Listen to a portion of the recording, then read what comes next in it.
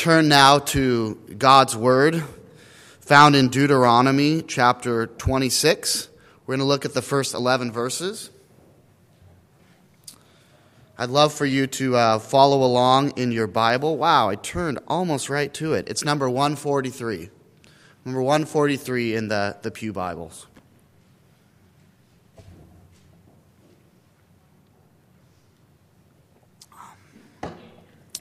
This is the text for Thanksgiving from the Revised Common Lectionary that many churches all around the world are studying this morning and looking at and reflecting on for Thanksgiving. And it's about bringing to God what is God's, and it's about what God has done for us that we have so much to be thankful for. Deuteronomy 26, verses 1 to 11. When you have entered the land the Lord your God is giving you as an inheritance, and have taken possession of it and settled in it, take some of the first fruits of all that you produce from the soil of the land the Lord your God is giving you, and put them in a basket. Then go to the place the Lord your God will choose as a dwelling for his name, and say to the priest in office at the time, I declare today to the Lord your God that I have come to the land the Lord swore to our forefathers to give us. The priest shall take the basket from your hands and set it down in front of the altar of the Lord your God. Then you shall declare before the Lord your God, my father was a wandering Aramean, and he went down into Egypt with a few people and lived there and became a great nation, powerful and numerous. But the Egyptians mistreated us and made us suffer, putting us to hard labor. Then we cried out to the Lord, the God of our fathers, and the Lord heard our voice and saw our misery, toil, and oppression. So the Lord brought us out of Egypt with a mighty hand and an outstretched arm, with great terror and with miraculous signs and wonders. He brought us to this place and gave us this land, flowing with milk and honey. And now I bring the first fruits of the soil that you, O Lord, have given me. Place the basket before the Lord your God and bow down before him. And you and the Levites and the aliens among you shall rejoice in all the good things the Lord your God has given to you and your household. This is the word of the Lord. Thanks be to God.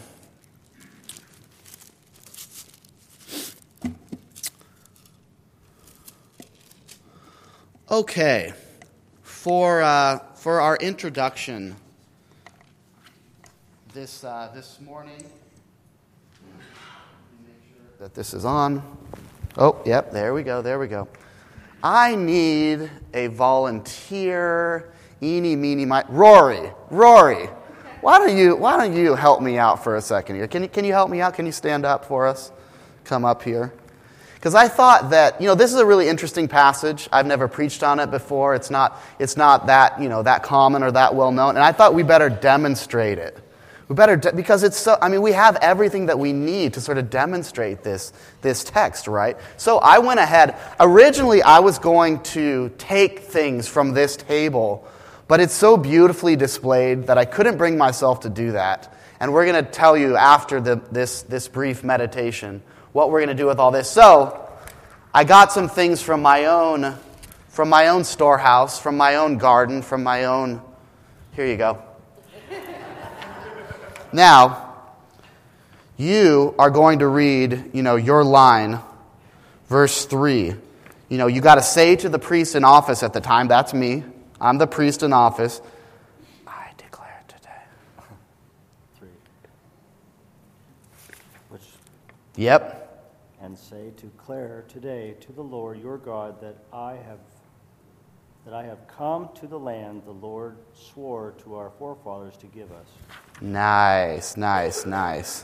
Then I have to say, okay. You keep reading that right there. My father was a wandering Aramean, and he went down into Egypt with a few people and lived there and became a great nation. And then right down there. And now I bring the first fruits of the soil that you, O Lord, have given me. Okay, now place the basket before the Lord your God and, bow down before it. So, put it up there by the altar. Yeah. Maybe if you want to bow down before the cross of Jesus, yeah, absolutely, we might as well. And then all of us get to rejoice in all the good things that the Lord has done. So let's give Rory, good job.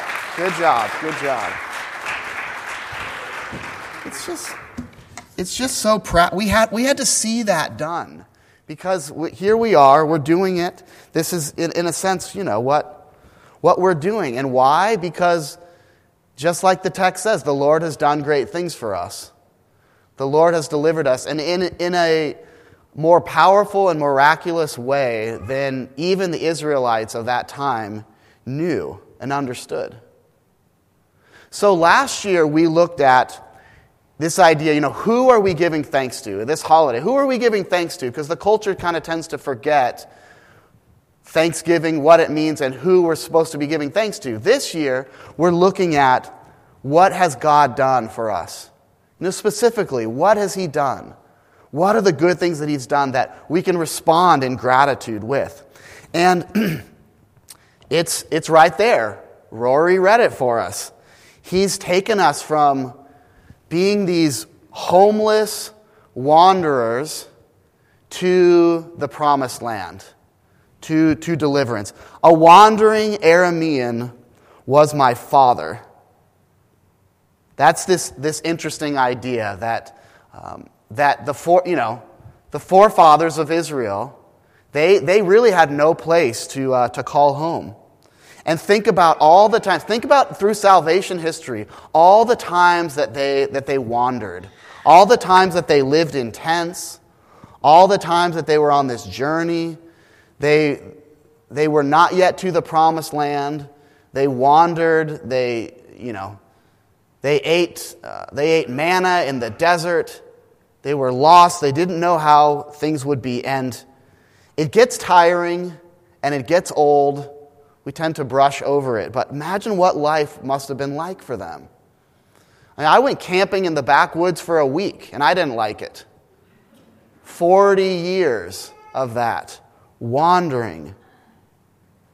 And not just in the physical sense, but in the spiritual sense. So that's a metaphor for the times that we're living in. There's sort of this spiritual restlessness, this spiritual homelessness, this spiritual wandering.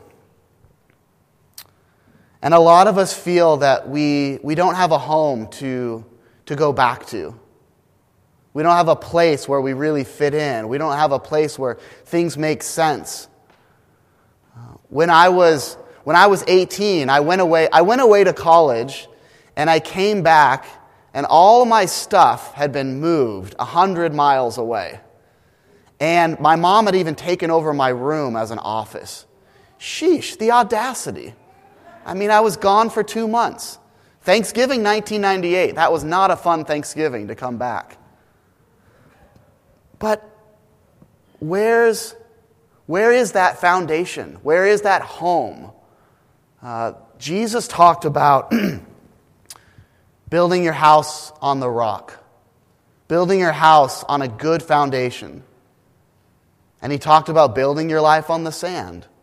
And when the rains come and the storms come and life beats us up a little bit, and that happens to all of us. Is our house standing on the rock? Is it standing firm? Or is it standing on sand? Do we have a home to come back to? Do we have that foundation? Or are we still living out of this identity as being a homeless wanderer? My father was a wandering Aramean. The good news is that all of us can have a home. All of us do have that we can come back to if we surrender. If we put our trust in God and in His Son Jesus. And we rest in this home that He is offering to us. Even this passage from Deuteronomy points us to that. Verse 9, God brought us to this place and gave us this land, a land flowing with milk and honey. And further along in verse 18, I didn't read this before, but it says, and the Lord has declared this day that you are His people, His treasured possession, as He promised.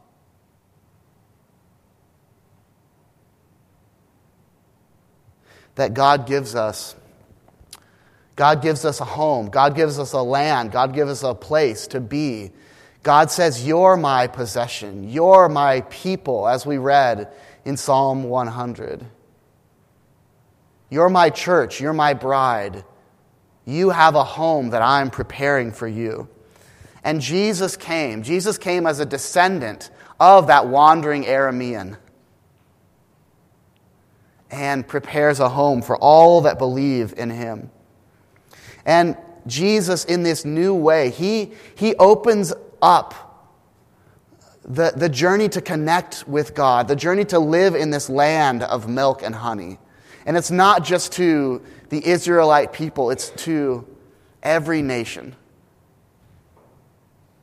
To be a follower of His is to experience sweetness in this life, touches of sweetness, even in the here and now, even amidst the storms and the difficult times. It's to experience some of that milk and that honey that God promised. We have it pretty good in America, by and large. We're extremely blessed.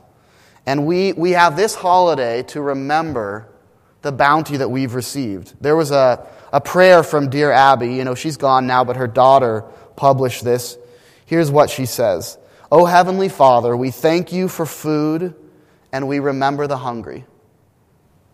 We thank you for health and we remember the sick. We thank you for friends and we remember the lonely. We thank you for freedom and we remember the enslaved.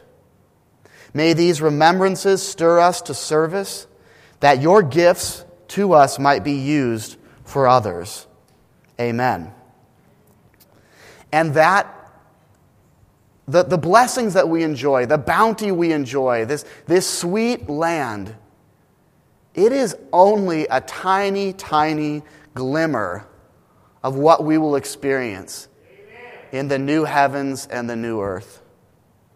When we're face to face with God, and when we are living in the land of milk and honey, that's home. That's the home that is promised us. That's where all of this is going. That's what we truly have to be thankful for.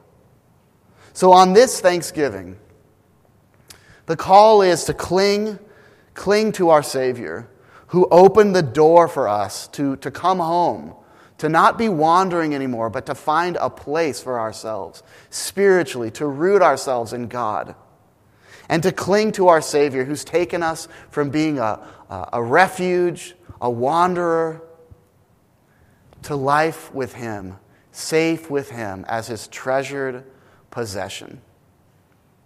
In the name of the Father, the Son, and the Holy Spirit, amen.